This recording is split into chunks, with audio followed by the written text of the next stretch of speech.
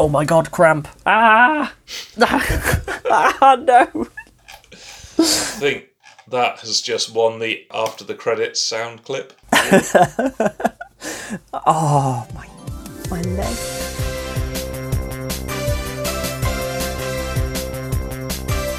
Honest Andy's Discount Moon Show!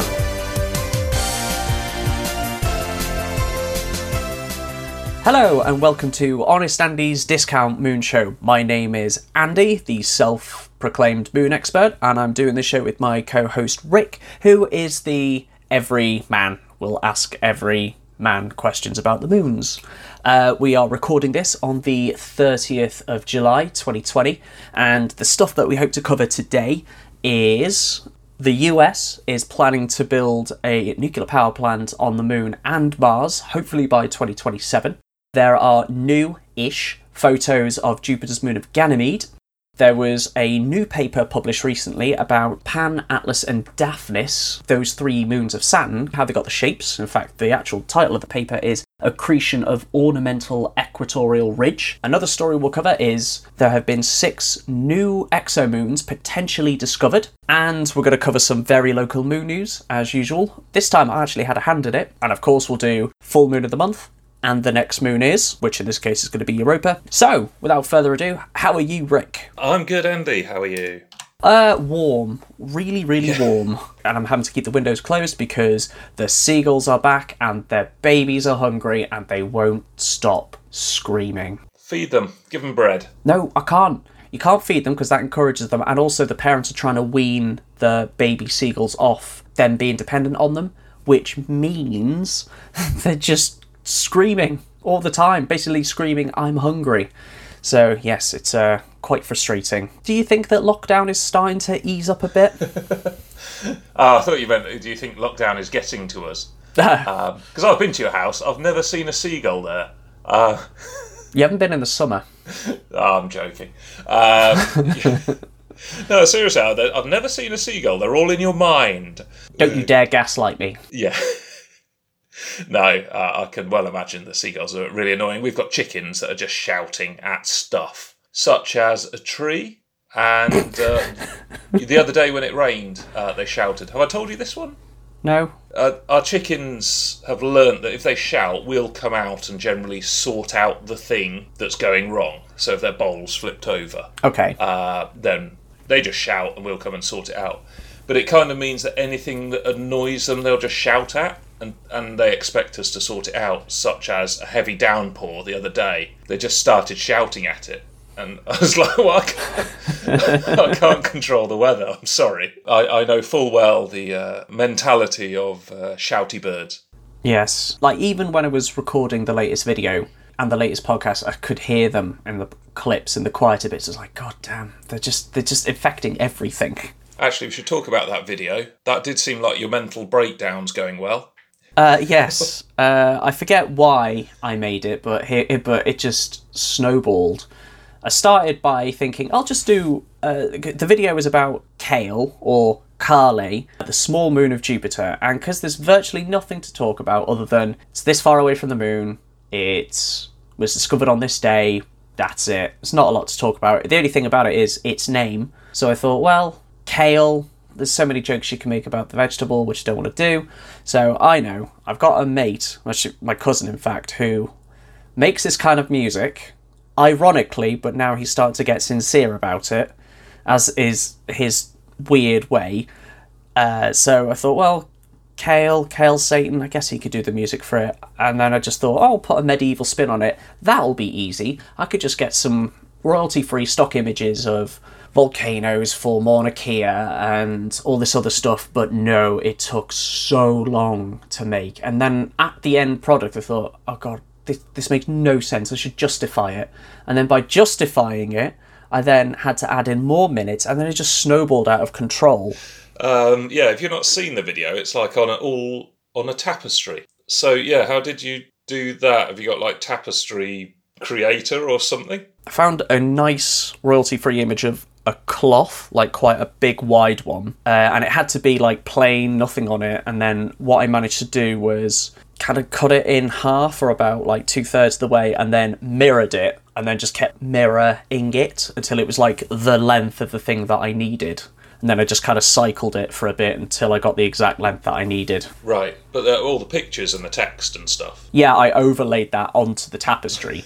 But what I also found was I didn't time certain bits properly, so it was like, oh, I'd love to get a nicer image of this impact. And then I realised, oh, I said the sentence too quickly, and I'm asked going back to re-record it. So what was meant to be like a very explosive image just turned out into, oh, there it goes, because I just said the sentence too quickly. But I think the final product is certainly a testament to sunk cost fallacy. Yes. You could have given like £5 to someone on People Per Hour who just whiteboard it up for you. No, that's not the point. I could do that with any other moon. But yes, I was very impressed, I must say. Oh, thank you very much. And I think other people have responded positively to it as well, because it has peaked me over into the all-important 1,000 subscribers. So if you're listening to this and have subscribed, thank you very much. And if you haven't subscribed, please feel free to jump on the bandwagon. There's plenty of room, so I can hopefully get more stats and we reach a wider audience. Yeah, because the way the algorithms work, they're all exponential. So the more subscribers you get, the more subscribers you get. Broadly like coronavirus, really. Yeah, exactly. Exactly like that. You can stop subscribing to coronavirus, that would be good as well. Stop sharing it, liking it. Thumbs down, unsubscribe. Shall we talk about some moon-related stuff? Yes. So, our first story is the US seeks designs to install nuclear power plants on the moon and Mars by 2027, which fairly alarming, but it does make sense considering that a lot of spacecrafts already use nuclear power to get and just keep them propelling and giving them power. Cassini had a small nuclear energy generator on board, so it's not uncommon to have like nuclear power in space travel. It's just that this would be fairly big. The specifications thereafter are: it must provide an uninterrupted electrical output of at least 10 kilowatts, and any prototypes must present a lifetime of 10 years at full power and must be able to be packed to go in a rocket and weigh between 2,000 and 3,000 kilos. So just say no more than 3,000 kilos. Do what everyone else does when travelling like with Ryanair or with EasyJet. It's like you could pack up to 10 kilograms, and by God, you know everyone's going to use every single gram in their bag. And any left over you put in your coat. Yeah, exactly. So you're just going to get astronauts with uranium in their spacesuit. Just trying to avoid the excess baggage charge. Just to confirm, when they say nuclear power plant, now most nuclear power plants I know and love are massive. Is this what this is referring to? One of those big nuclear power plants? Because that seems quite ambitious. It won't be a big nuclear power plant, and the reason why they are big is also for containment purposes, and they're usually built commercially, whereas in the military, you think about a submarine, they've got nuclear generators on them, and they are massively enriched, so you get uranium enriched to a couple of % extra, whereas the fuel used in nuclear submarines, nuclear power submarines, is like 80% enrichment. It's phenomenal. So it'll be like massively enriched uranium. What does enrichment mean? Is it like the equivalent of better batteries or something? Yeah, basically better batteries. What is enriched uranium? Uranium, you got many isotopes of uranium, 235 and 238, and I think there's a bit of 234 as well. So by adding a neutron to uranium 235, this will cause the isotope to split and release energy via fission, and that's the basis of nuclear energy. However, uranium 235 is not found naturally, or if it is, it's like 0.7%. It's mostly uranium 238, so you need to enrich it by basically purifying it, by getting rid of some of the excess protons and neutrons, so it goes down from 238 to 235. Not really, I forget which one you remove, protons or neutrons. Chemistry was my weakest of the science subjects. So to enrich uranium, physicists basically separate 235 from the 238. And that's how you enrich uranium. And you said the military get the better version. Well, they've got more money, more time, more resources to put in to do it. Like, it took 5 years to get 110 pounds of uranium enriched up to 89%, and that was for the first nuclear bomb. So that was back in the early 1940s. So it's a very expensive process, which the military has unlimited money, basically, so they could do that.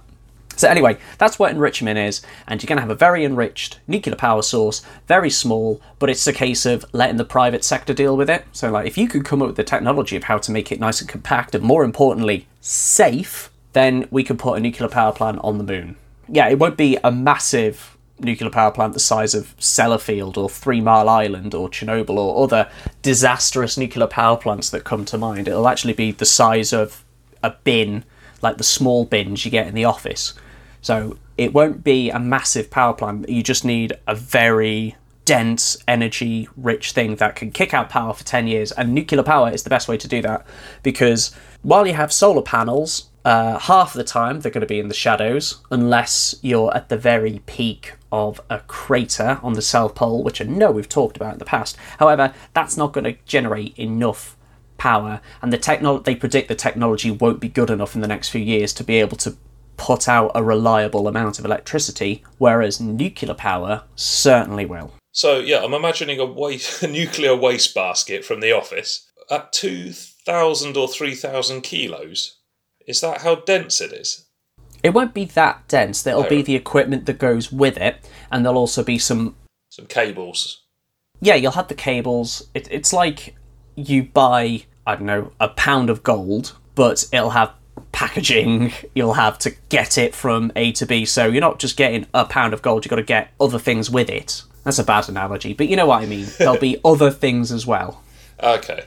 Yeah, that's so I was just imagining, like, that is a very dense bin. Just like, if you get angry on the spaceship and you like kick a waste paper basket or something, but you kick this thing, and to have like 2-3 tons like push back on you. Well, I don't know about you, but I have a waste basket next to me at my computer, and it always starts to get about 90% of the way full, and then I will compact it down so I've got some more space in it and I don't have to take it out just yet. And then I keep doing that over the course of months. So maybe if you do that over many years, it'll become dense enough to be 2,000 to 3,000 kilos. Yeah, that does beg a question for this nuclear plant. How are they getting rid of it once it's done? Or is that not the point? We'll think of that later, like we do with our current nuclear stock. Yes, what you said. Right. It's on the moon, no one cares. Well, if it is fission, there will be byproducts, and they will have to be contained, which is probably what the bulk of this is, of what the 3,000 kilo payload will be, is containing it, making sure that the waste products are looked after. Because there will be humans going to the moon, and therefore they'll be coming back. They're not just going to leave them there, so they'll probably take the waste with them. That said, you could probably just leave it on the moon. You're not going to endanger life. It is not great, but you could leave it there. So I know when like Chernobyl went up, the radiation went round on the jet streams around the world and irradiated sheep in Wales or something. Is there an atmosphere on the moon that it'll all sort of go round and pollute the entire moon, or is it actually it'll generally stay where it is and or go off into space? There is an atmosphere on the moon. It is paper thin, so it's not thick enough to create the pressure needed for winds. However, there are constantly impacts on the moon, micrometeorites, I believe they're called, and they do kick up dust into space, and they've also kicked up water into space. The Lunar Reconnaissance Orbiter has actually measured water that has been kicked up by these tiny little impacts. So, chances are, if you do bury it, and it's not buried deep enough, there will be these tiny little impacts. I'm not talking like deep impact size meteorites whacking into the moon, but just small little things, probably about the size of a centimetre, maybe even less, impacting the surface. So if the nuclear waste does bleed out into the ground around it and does infect the area, and those little impacts kick up the dust, it could do it with enough velocity to escape the gravitational pull of the moon and therefore go into space. So it could actually infect the cloud around it. But at that point, it's probably negligible, and it's not going to go anywhere that it would harm a planet. It might reach the Earth's atmosphere, but it would be in such tiny amounts that it would barely contribute to the background radiation, and it could just be written off as, nah, it's not going to affect us. That sounds like the beginning of a film. You're like the scientists that say it can't go wrong. No, I think you'll find that in those kind of films, it's the scientists who are always right, and it's the marketing department or the politicians who are just like, well, we'll do it anyway. Yeah. But you can't do it, sir. It'll cause Armageddon times 2012. I'm gonna sound like a massive hypocrite, because I know that I kicked off about that idiot putting sneaking tardigrades onto the moon, but he snuck them on without them doing a proper risk assessment, and they're just going to live there on the moon. Well, they might. They're still in permafrost. But this way, it will be a calculated, government-sanctioned operation that will have oversight, that will have peer review, that will have a proper risk assessment. So I think it's going to be a lot safer than some eccentric billionaire going, I'll do it anyway. How many governments have approved it? So far, just one, but you do have international treaties. Like you have the IEAE, International Energy of Atomic something. IEAE, they are like the International Committee for Nuclear Energy, so they will have a big oversight in this. You have to meet so many standards when it comes to nuclear power, and there has been talks of like just dumping our nuclear waste on the moon in the past, but that would mean getting the nuclear waste from Earth to the moon, which means putting it on a big explosive rocket, which have a tendency to blow up in the atmosphere, so there's absolutely no way anyone would allow that to happen. Whereas a tiny little power source, that's probably, again, what the 2,000 to 3,000 kilos will be, protecting that power source. In the case that there is an explosion, could it survive it? Probably, if you make sure it is surrounded with enough lead and safes or whatever. So it's not 2 to 3 tons of uranium? No. Oh, okay, right, sorry. So how much uranium are we actually talking about?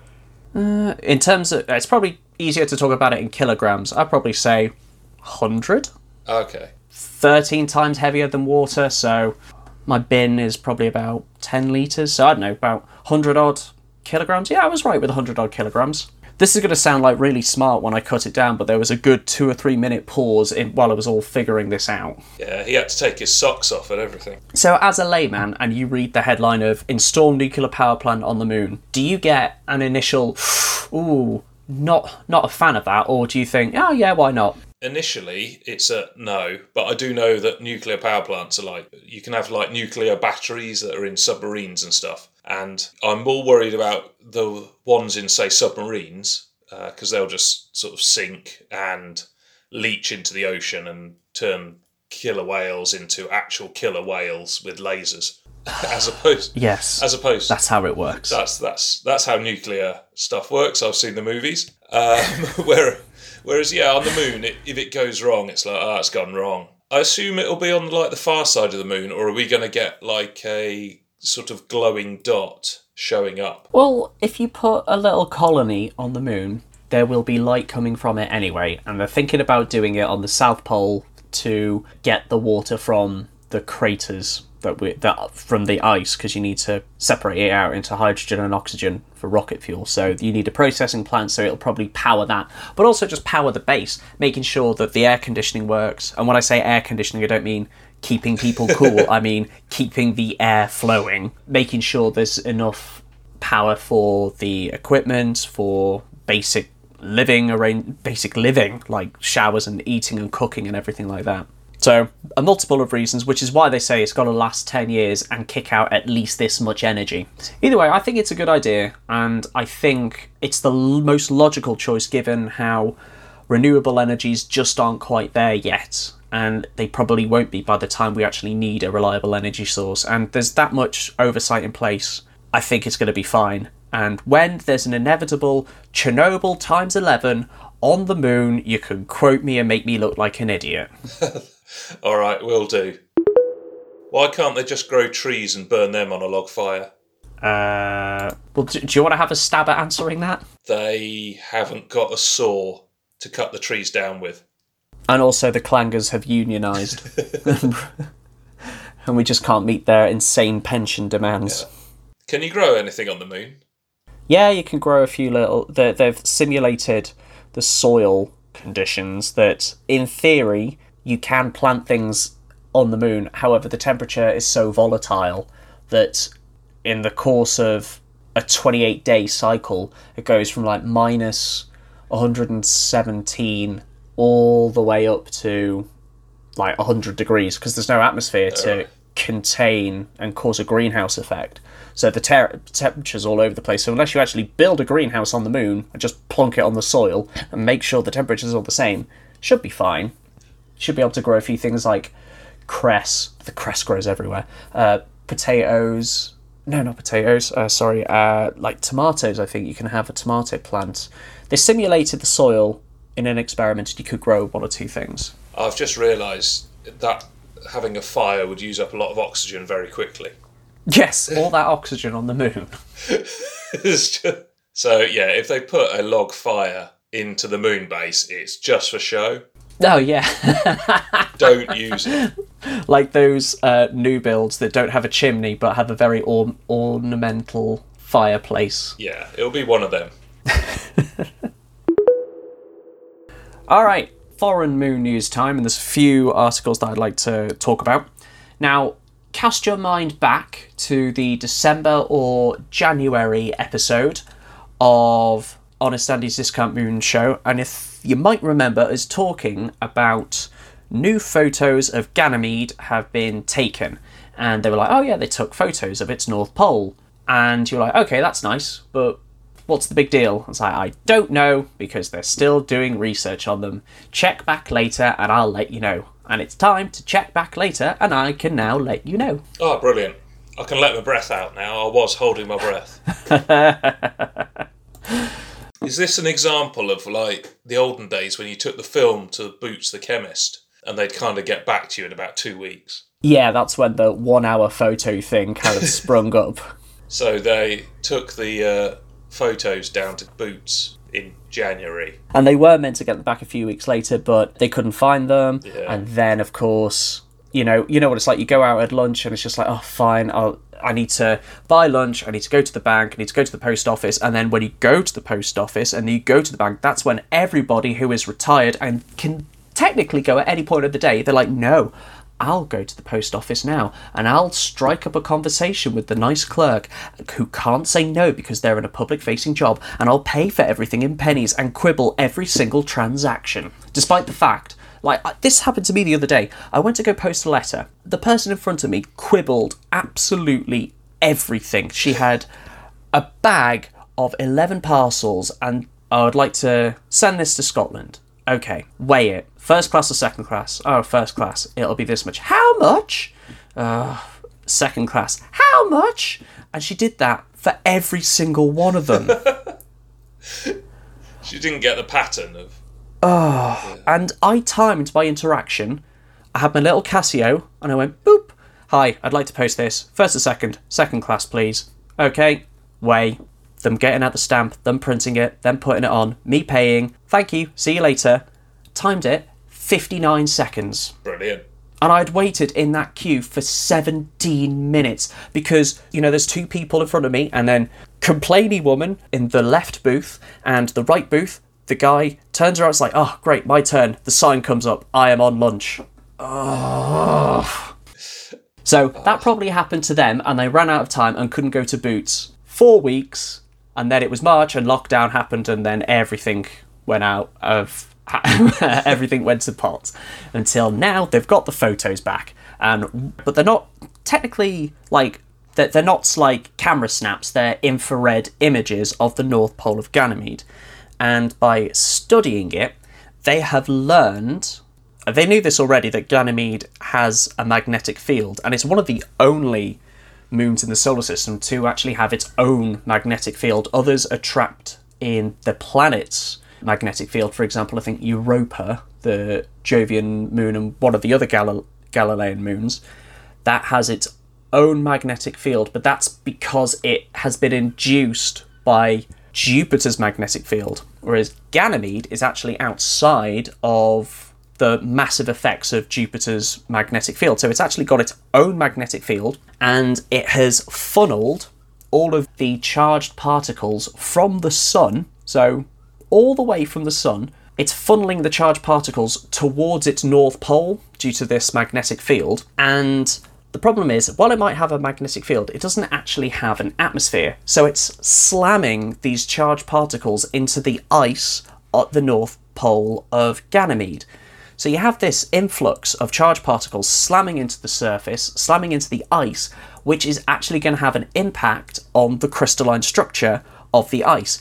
And it makes it more ordered because of chemistry that I don't really understand, but the article says, this battered ice has a different infrared signature than the highly ordered crystalline ice at lower latitudes. So I messed that bit up, sorry. But it's quite incredible that just by looking at this simple image, they've been able to look at the infrared signature of the North Pole and go, oh yeah, it's like this because of this magnetic field, because of these particles, and just being able to decipher so much from such a simple image. Yeah, that's amazing. I mean, there's two things on that I'd say. One is it's amazing that you can work out that from the image. It's using science beyond my comprehension. Yeah. And the other thing is that NASA has a battered ice expert.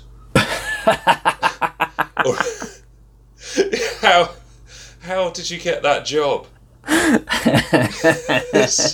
and also, like, how often is it used? Are you like at a desk doing nothing until like someone has a battered ice problem? Do you know what they need the battered ice expert for? It's when it's winter in Britain and the pavements haven't been gritted properly. So they set up a camera at the bit of slippy ice and then just film people falling over. Not telling the people that there's slippy ice, but putting the camera there so they can then put it on the news. And therefore, the ice gets battered. They need an expert to come in and talk about the battered ice. Yeah, I don't think that's as scientific. That's more you've been framed. That's a different concept. But yeah, I mean, well done to whoever is the NASA's battered ice expert. And possibly two, because you've got to have a peer-reviewed. So yeah, your battered ice skills are brilliant. I am imagining, though, if you stand at, the North Pole, is it? You can sort of stick your hands in the air and sort of draw in all this sunlight and sun rays that's being magnetically sent towards you. No. No. I'm imagining it, though. I didn't say it was true. The sunlight isn't affected by magnets. Oh, whatever it is. What is it? The charged particles. Charged particles, yeah. So this happens on Earth. That's what the northern lights are, the aurora borealis. That's charged particles from the sun collecting at the poles, the north and south pole of the Earth, because that's where the magnetic fields are directing the flow of charge. So they're directing it towards the poles, and that's what's happening here on Ganymede. And because you have this influx of charged particles, it changes the structure at the North Pole. They haven't photographed the South Pole yet. I don't know if they plan to. It's probably going to be within the Juno mission because it's going to be there for a while, so they might end up doing it on the South Pole. And if they see a difference in the structure of the materials and the ice, I mean, you can visually see it here. I'll put up an image on the YouTube channel. But if you can see that in the South Pole, then it confirms your hypothesis. So yeah, I'm imagining someone, because there's no atmosphere, so the northern lights aren't in the air, they can just come out of someone's fingers. That's what I'm imagining. I think you're thinking of, like, Storm from X-Men. Yeah, basically. So to summarise, I think I'll let Alessandro Mura, a Juno co-investigator at the National Institute for Astrophysics in Rome, and as they said, the data shows that the ice at and around Ganymede's North Pole has been modified by the precipitation of plasma being the charged particles. It's a phenomenon we've been able to learn about for the first time, thanks to Juno, because we were able to see the North Pole in its entirety. When I edit that, it'll sound much slicker. Okay, I read a paper, a proper scientific paper. I read it yesterday, and then I read it again, and then before this, because the weather is glorious, I went to the pub, had a pint outside, and read it again, and I think I've got some of it, because scientific papers are really hard to read. So the official title for the paper is Accretion of Ornamental Equatorial Ridges on Pan, Atlas and Daphnis. So, Rick, the voice of the everyman, what does this mean? I don't know. You get drunk and try and read scientific papers, but can't because you're drunk. What does this sentence mean? Accretion of ornamental equatorial ridges on Pan, Atlas and Daphnis. First off, is Pan, Atlas and Daphnis, are they moons? They are moons. Right. I'm with you so far. Ridges, they're sort of things like they are on Earth. Thank God we only have one type of thing here on Earth. Yeah. Equatorial ridges are ridges that are near the equator. Okay. So accretion of ornamental equatorial ridges. These are ridges that are near the equator. They're ornamental, so they put there to impress middle class friends who might come over. Yes. If you put a recorder near Saturn and you'd hear Pan coming towards you going...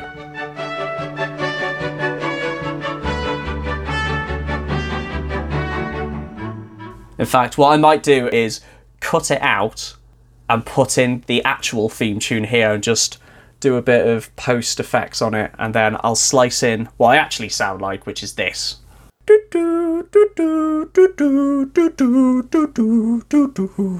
That was a bad imitation of the Antiques Roadshow theme. There we go. I know what the paper's trying to tell me, which is we did some research into how these ridges got the shape that they are. We suspect that they are old and are not changing that much now, hence they are ornamental, and accretion means how they formed through the particular method of accreting, so like a snowball effect, which is the common consensus for how the moons got the shape that they are. So study into how did the moons get the shape. That's all it is. Is that what ornamental means? Sorry. It's old and it's not changing. I think so. I mean, I'll run the thesaurus on it as well. Yeah. Ornamental, serving or intending as an ornament / decorative. I'll have to look up ornament then. It still can't be decorative. Beautiful rather than useful. So that just sums up the Kardashians in a nutshell. Ornamental. So, grown as ornamental, a plant cultivated for its beauty rather than its use. So all of them just imply that it doesn't have a purpose, it's just there. So it's the beautiful ridges. They do look quite interesting though. So I don't know why they're using the word ornamental like that, but either way, the paper is how did the moons get their shape? So the way that I see this is it's just people passing the baton. So Atlas was first discovered. Great. Here's one bit of Atlas we know. So then, okay, let's get another photo of it. Oh, it's this weird shape. How did it get this shape? Oh, well, it probably got the shape from picking up dust from the nearby rings. So Atlas has got its UFO weird shape because it can be described as a flying dune. I'll put a link to my video about it right here. And it can be described as a flying dune because it's got a rocky core in the middle, and then as it goes between Saturn's rings, because it orbits just outside the A ring, if I am recording that correctly, and it sweeps up some of the dust as it passes, and it creates this like dust-like saucer around it. So what this paper is saying is, well, in theory, the shape of Atlas should be perfectly symmetrical. It should be a perfect circle. And the same with Pan. It should be a perfect circle. Both of these moons are tidally locked with Saturn, meaning the same side is always facing the planet, very much like Earth and its own moon. So why does Pan have like 5 ridges around it? So it's like a hexagon rather than a loop around it. And Atlas has like a couple of ridges as well. Like it's not a perfect circle, it's like a crumpled hula hoop almost. So it's got like a bit of a straight bit and then a perfect curve and then another bit of a straight bit. Why is it not perfectly symmetrical? And they've concluded that one of the reasons, through modelling this, through various mathematical simulations where they have thousands of particles in the same orbit as these moons and seeing what they do, and they've concluded that because the orbits of these little moons are not perfectly circular, at one point they're going to be slightly further away from the ring that they're getting the dust from, and then they're going to be slightly closer to it again. And in the case of Pan, where it orbits in, not outside a ring, but in what is, I believe, the Encke gap, or the Keeler gap, which is a gap in one of Saturn's rings. So you've got a ring either side of it, so it'll be able to get dust from both bits of the ring. So at one point, it's going to get close to one edge, and then it's going to come back and get closer to the inner edge. And as it does that, it's going to pick up more dust at that point, forming like a little cone, like a little ridge or a wedge coming out. And then the gravity of it will kind of pull it back into its normal orbit, because it's not a perfectly circular orbit. Its orbit has eccentricity. And the more eccentricity in an orbit, the more oval it is. So these are very slightly not perfectly circular orbits that result in their not perfect shapes. That wasn't so hard to say, was it? But they swallowed a fucking dictionary and coughed up every other word under the sun. I read the same sentence 4 or 5 times. I was like, I don't get it. It's not going in. But I got there in the end. I'll put a link to the paper in the show notes, and I do urge you to read it if you can get past it. This is down to me not understanding the scientific method and properly, and not understanding how to word a paper and how to read a paper, because I'm out of practice, and I always struggled with this anyway. And I'm sure for academics it is very well written and very concise and exactly what it needs to be, but for me it was just a bit too dense. Yeah, I'm just skimming through it now. I did maths at university, and there's like what appears to be 3-dimensional vector fields going on. It's okay, yeah, I'll trust you've done your work. The best thing is that I don't even understand the axes they're using on the graphs. Like, it's x divided by RH. Is okay, I don't know. RH will be the hill radius. Right. Okay, that means nothing. Where are they? Why is it on a hill? Who's put the moon on a hill, Andy? Are there hills in space? Hill is the name of the scientist who coined the hill radius, and it's like a stable point in an orbit. So you have like the sun's hill sphere, and anything outside of that sphere will not get gravitationally sucked into the sun. Okay, I still don't understand the graph. If you do understand the graph, please leave a comment on the SoundCloud or tweeters, or a comment in the YouTube video. So, more foreign moon news, but we're going even more foreign than our own solar system, because 6 possible exomoons have been discovered. What's an exomoon, Andy? Well, do you know what an exoplanet is? Yes, but for the purposes of not knowing anything, which is my role on the show, no, I don't. What's an exoplanet? An exoplanet is a planet that orbits a star that is not our own, so it's a distant solar system. And they have discovered potential exomoons around these exoplanets. That's cool. Yeah, it is. And the planets that potentially might host these exomoons, they range between 200 light years away and 3,000 light years away. That's quite a way. That's quite far. To the point where the way you would usually discover an exoplanet is you'd focus... So, how I would normally do it? Well, I'd go to Google and type in exoplanets and hope someone else has worked out where they are. Okay, how scientists usually discover an exoplanet is they look at the distant star and they measure its brightness output. And if an exoplanet transits in front of it, it will dim. And if it's dimming on a regular pattern, that means there is something orbiting it, most likely an exoplanet. So what they've done, and you can also do this by visually looking at it, but you can also looking at the way the star wobbles as well, because the star will wobble because of the gravitational pull of the planet on the star. The sun in the middle of our solar system is constantly being pulled around by the likes of Jupiter. Even Neptune has a massive pull on it. So all the planets affect the star and it'll start to wobble. So that's how another way that you can discover exoplanets. But the problem is you can't necessarily use that same method for discovering exomoons. You can't actually visually see the planets. You're just looking at when they block a more powerful light source. So how can you do that for the moons?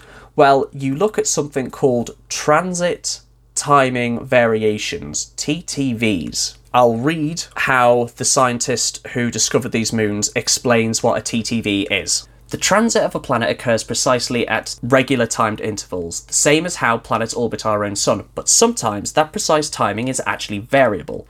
This means that the gravity of some other body, another planet or a moon, must be affecting it. These variations are called transit timing variations. So they looked at these transit timing variations for many of the exoplanets, and they noticed that some of them, these variations in the time that it goes around, this could be due to an exomoon. This could be due to the gravitational pull of another planet.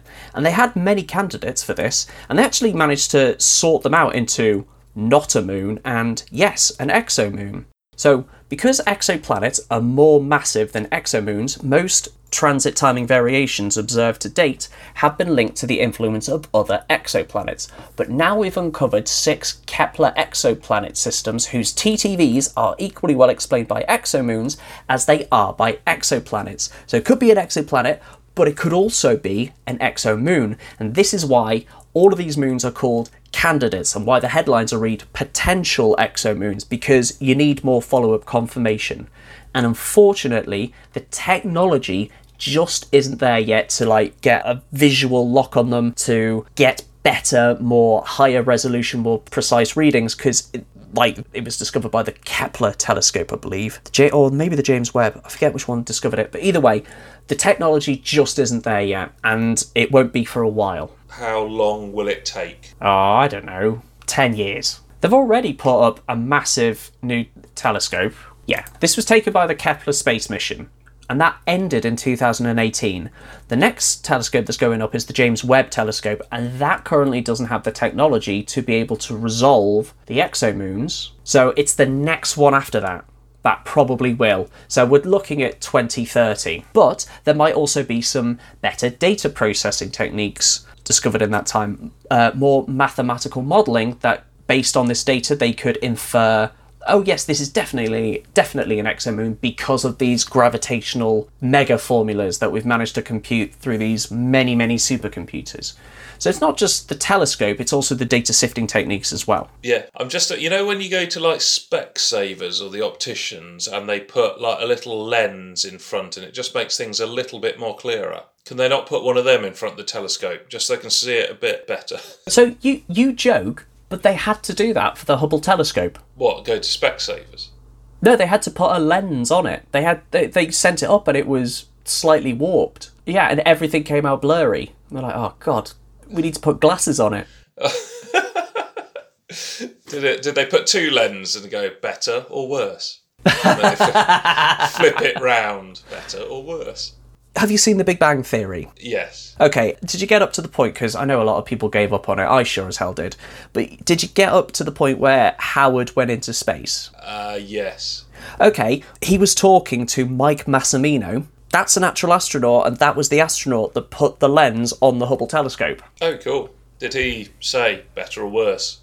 Can you see? Can you read from the top, please? Ground control.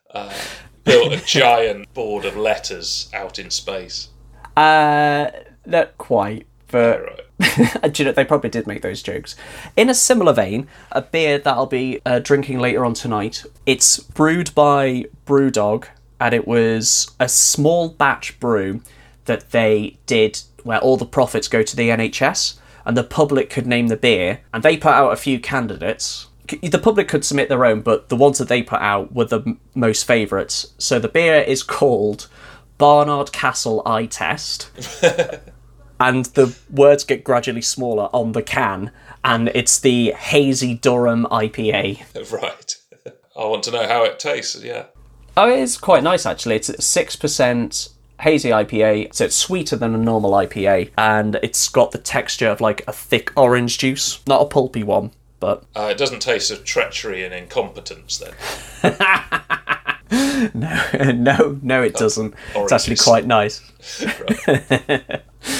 All right, in summary, by sifting through data collected by the Kepler Space Telescope, astronauts have managed to potentially find 6 exomoons that could be between 200 and 3,000 light years away. Now, these results do require more confirmation and probably will need to be additional observations made through the James Webb Telescope and probably the next iteration of them if we actually want to see them. But if they're confirmed, it's a huge step forward in our understanding of space, gravity, and distant solar systems. So now it's time for very local moon news. And as usual, we go to Moon Township in Pennsylvania. I did look, and I have been looking for other towns named Moon, such as the small one in Mississippi and the other one in Kentucky. But all I've been getting are obituaries, and I thought, I don't want to report on that. That's a bit sad. No. Although they were very touching, it's just a bit... It's sad in comparison to the good news that I have from Moon Township. I mentioned last time about entering the virtual 5K. Yes. Did you do it? I did, and I won. Oh, well done. I got the fastest time. Oh, fantastic. Did you cheat? No, I went out and I bought new running shoes. I was due to buy them anyway, so I thought this is a good excuse to do it. And then I looked at the time that was in number 1 place at the time, and it was 21:29. And I know that I can run 5k faster. I have done that in the past, but I haven't done it recently just because lockdown and I've put on a bit of weight and blah, blah, blah, blah, blah. So went out and I was timing it on my watch, being like, okay, it needs to be at least 4 minutes 15 per k. And then the first one, smashed it. Second one was massively over, so it was like panicking, desperately trying to run. And the last K, I practically sprinted it, and I was in tatters when I got to the 5k mark. I did it in 21:25, but it probably wasn't worth it because I couldn't walk properly the next day, and I was almost sick. Oh, right. But you beat all the others of this town you've never been to. But they did acknowledge me, and they gave everyone in the top 10 like a little highlight post. They were like, oh, it's virtual and we reached all the way to the UK, and they even mentioned the podcast. And if you're listening to this, thank you very much for letting me be a part of the race. Unfortunately, the glow jumpers, the special 5k jumpers haven't arrived yet, but I think it'll be a while for them to get shipped over, and we'll keep asking to see if they can ship them over. Yeah, I looked at the Moon Glow Run Spirit winners. You are third on the list with the Feet on Fire award, but I like the way that the first two awards are not for actual running, just best dressed. One is best dressed and one next is best dressed pet. I want to get a photo of Helena Rice's pet chickens. They're on the page. Are they? Right. I found them. Yeah. Oh, that's epic. I've got to do that with my chickens. What, put little tutus on them? Yeah. But yes, that warrants it with the best dressed chicken. So I'm not sure if this actually counts as news because I directly influenced the news happening. I think this still counts. I'm sure you'll get away with it. I don't think Ofcom will come down on you hard for doing some charity fun run type thing.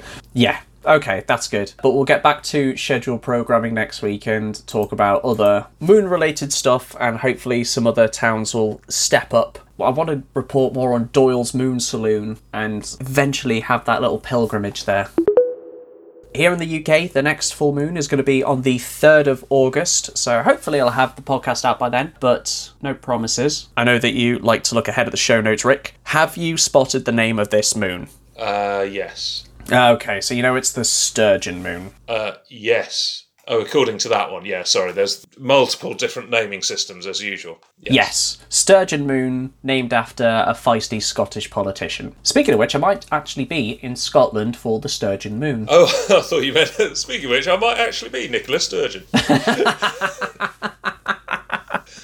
Well, I do vehemently hate the English government at the moment, yeah. So... Go on, Scotland. Make a break for it. Take us with you. Just take off the north, anywhere north of, Watford Gap. So where is the line for the north for you? Manchester. Okay, so everyone around here says I'm from the north, where I grew up in North Wales, and a lot of people from Manchester be like, that's not north. And a friend of mine who comments mean things on all my videos, and if you're listening to this, you know who you are, Adam. It's entertaining, but, just say hello next time. He's from Cumbria, and he was saying the north starts at Keswick. Right. That's where the north starts, which I think might be a bit too north. I think you're right with Manchester. That's, like, what could be described as, like, confirmed north. Yeah. No, the reason I say it, because as a kid, we always had our relatives were in Manchester, so that was the northest we would ever go. So that was the north. Even though it's probably halfway... Yeah. It's just not. Halfway up the British Yeah, Isles. it's really not north, but it is. So some of the other names for the full moon, we've actually covered some of these with the likes of Green Corn Moon. I think Dog Days Moon has appeared previously. Dispute Moon. I remember talking about this last time. So guessing this is where we perhaps joined it or started. Well, the first episode did come out in August, so I think we have come full circle. So does the moon do that like every year? It's almost like it's every month. That's it. What's going on? So I'm going to keep doing this until we run out of names that we haven't talked about before. So some of these names, such as Dispute Moon, Green Corn Moon, we've talked about before. Whereas Lightning Moon, Lynx Moon, and Dog Day Moon, I don't think we've talked about.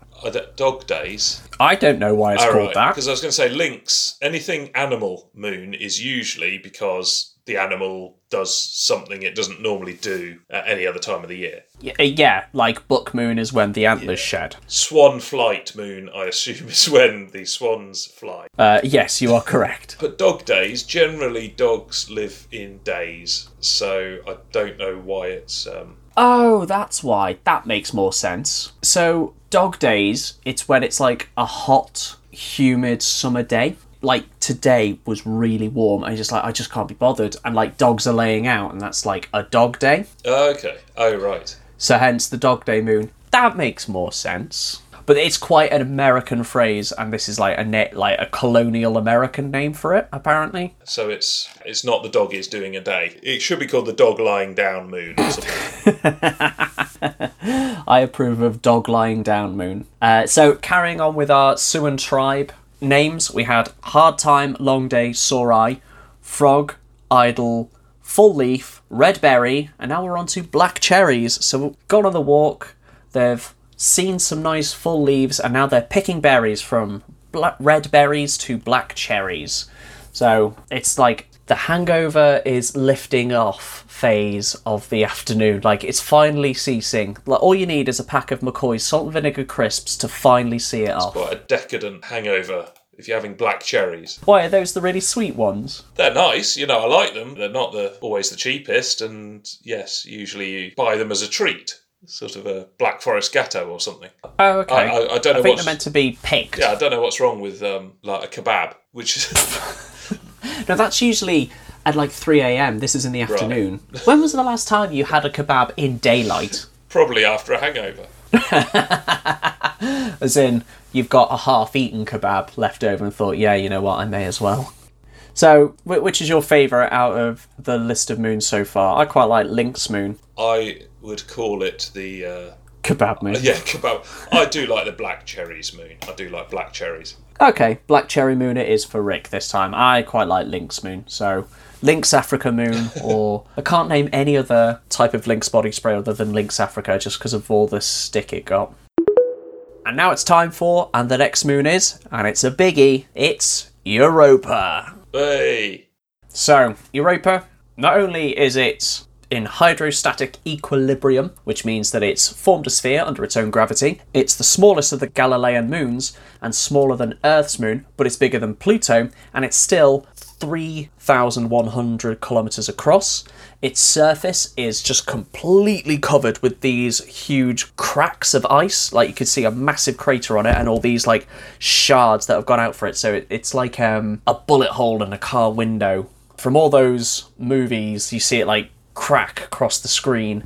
That's what it's like on the surface of Europa. And this icy surface is probably on top of a subsurface ocean because they've discovered volcanic plumes coming out of Europa. Not volcanoes as in magma, but volcanoes as in ice and water and saline material, so they're cryovolcanoes. And the saline material has been discovered, which indicates there is probably life in Europa. I've mentioned this before on the podcast. I say probably life on Europa. The chances of life on Europa are significantly higher than they are on other moons in the solar system, the exception being Enceladus, that is equally as high, because you have volcanic activity, you have a saline ocean, you have organic compounds in there, the conditions for life are all there, it's just a case of, is life there or not? And by life, it's like microbes and probably little tapeworm kind of fish. Nothing spectacular, not Daleks or anything like that. They would rust, wouldn't they, in an ocean moon? Do Daleks rust? But then again, it's metal and you've got salty water, so they probably would rust. It'd increase their maintenance budget. Yes, it would. Europa, so it's the first moon discovered.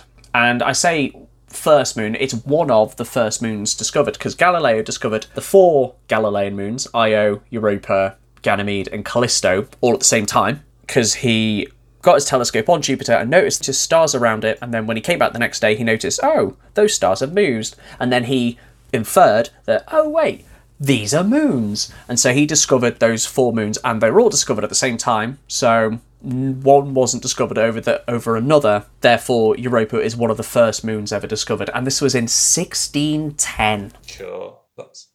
Yes. Sorry. Sorry, the reason I'm slightly distracted is I typed in, do Daleks rust? Oh, for God's sake. You wanted to do this feature to learn more about moons of the solar system, and I do the research and I put together these nice little vignettes rather than a deep dive into the topic, and you don't listen to me because you want to know if Daleks rust. And the answer is possibly there was actually an episode where there was a Dalek called Rusty. No, there wasn't. There was. And which Doctor? Because this feels very Sylvester McCoy era Doctor Who, when they went a bit silly.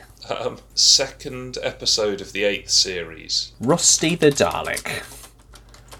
Peter Capaldi. Oh, that explains it then. Okay. Yeah, it's New Who, which started off great and then went a bit, oh, this is a slog when Stephen Moffat took over. Yeah, Rusty the Dalek. Okay. Clearly they're just stealing names from Thomas the Tank Engine. Yeah. I think there were differences between the trains on Sodor Island and Daleks. Well, Daleks need a metallic floor to get around. They did in the early episodes. They did on Skaro. Otherwise, they couldn't actually... That's how they defeated them in the first few episodes of Doctor Who. They realised, oh, these plates, like the floor's all metallic and there's like this metal taste in the air. And they realised, oh, the Daleks, it's a conductor for the Daleks. So they got them on like a cape and the Daleks ceased. They stopped moving. Which I thought was like, oh, that's a nice little sci-fi thing. Yeah. Very War of the Worlds. Sorry. Yeah, so that's why I was slightly distracted. So Daleks do indeed rust under the right conditions. Okay, goody. What else do you want to know about Europa? I want to know, so what actually causes the cracks? As in, is it the underlying, not volcanic activity, but oceans moving? Yes, it's a combination of oceans moving and the fact when ice freezes, it expands, and also there's a cryovolcano and it goes out onto the surface as it hardens, because you have the cold of space that will cause the surface to instantly freeze, but then you have already icy surface, so it kind of like, it's liquid in the middle, and then it's ice on the surface, so then it will kind of freeze outwards and then crack. You've also got the same issue like you did with Io, because it's in an orbital resonance with Io and Ganymede, so it's going to be pulled, and you can have tidal forces from Jupiter, from Ganymede and from Io. Not as strong as they are on Io, but they're still pretty strong, and they're going to cause that to heat up and cause the ice to crack, because it is quite a brittle structure. So if it turns into a little bit of a bulge, then the ice will crack again. So these massive faults will be caused by impacts and through huge shifts. Not potentially tectonic shifts, because I don't think there's like tectonic plates, but when, for example, Jupiter's magnetic field, because it's variable, that will induce heat in the centre of the planet because you've got salty water, which is a conductor, so that will generate more heat. So this surface of Europa is very young, meaning if you look at it, there's not a lot of craters, and that's because the craters have been washed out, they've been overwritten through this icy cryo lava that's poured out over it. So is the core of the planet, is that pure liquid, or is it actually solid because of freezing? It'll be a rocky core, so it'll be geologically active, so you'll have like a lava core like here on Earth, then a rocky mantle around it, and then you're going to have a subsurface ocean that they don't know how big it's going to be. It might not even be there at all. It might just be like not permafrost but frozen ice that's gliding over each other in like a tectonic formation. So it could be a couple of 100 kilometers thick, deep, this subsurface ocean, or could be non-existent, but there is a rocky core and a rocky mantle after it, or it could be slightly metallic, forget which. But either way, you got a molten core, so it won't be, or pure liquid even. And the molten sort of liquid lava is different to the liquid ocean. Well, it's the same material, but it's just been, like, forced out onto the surface. So it's the same compound, but it's just exposed the vacuum of space as opposed to being kept under the ice in a nice warm ocean, warmish ocean.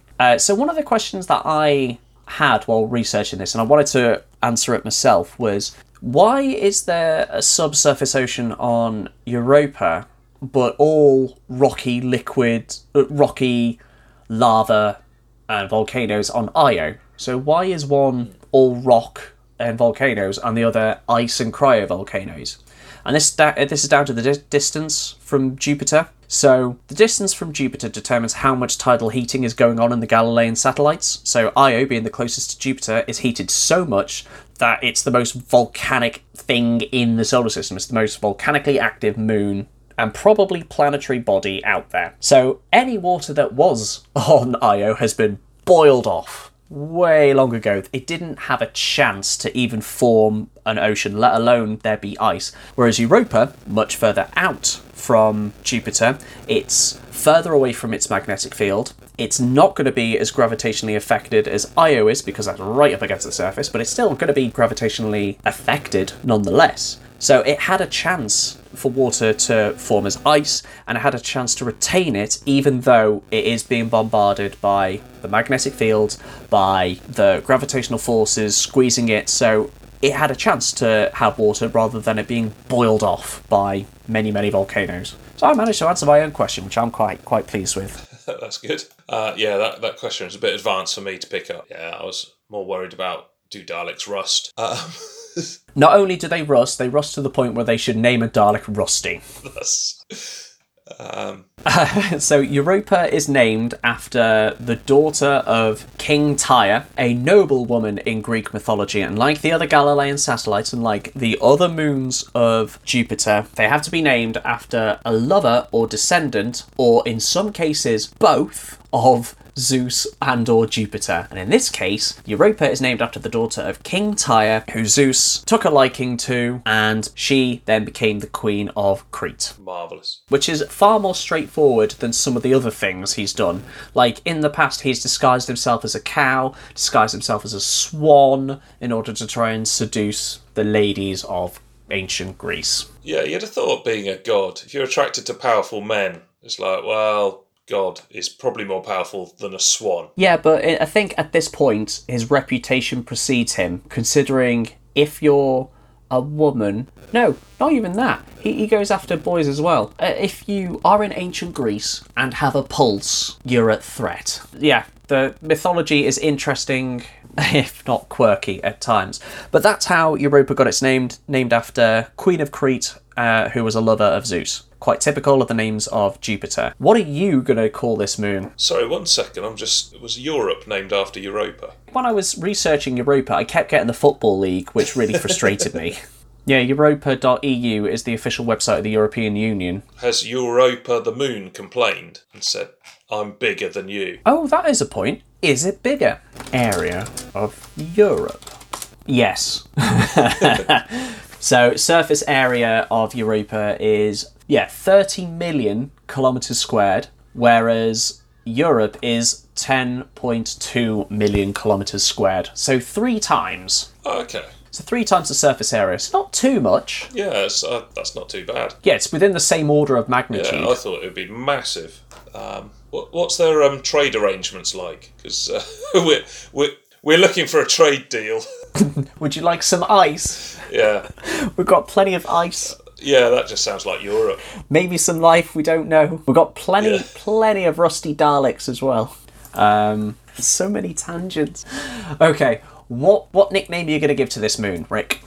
So I'll go for the icy moon. There's going to be a lot of other icy moons out there, I should warn you. Dynamic icy moon. Why dynamic? Because it's refreshing itself with cracks and cryovolcanoes. Okay, I like that. Or do they all do that?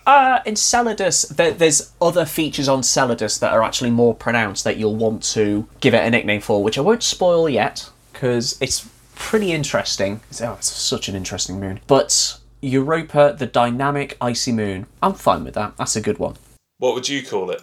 I would probably call it something after The Thing, as in the John Carpenter movie from the 1970s, because that's set in the Arctic and there's like an alien life force there. So I think having an icy moon that might have life on it, named after something from The Thing, would be quite cool. Oh, sorry, 1982 film. I would probably call Europa Macready after Kurt Russell's character in The Thing, because I really like that movie. So yeah, probably Macready. Yes, Europa is the dynamic icy moon, and who knows, there might be some dynamic icy exomoons discovered or confirmed in the next few months, and we will definitely report on those. Thank you very much for listening, and catch you next month, where hopefully I will have my Moon Township glow shirt to show off. Alright, catch you later. Cheers, see ya.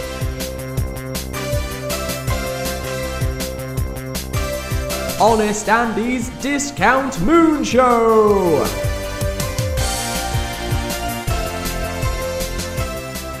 Exciting news about... Oh, hang on, let me start that again because I'm about to burp.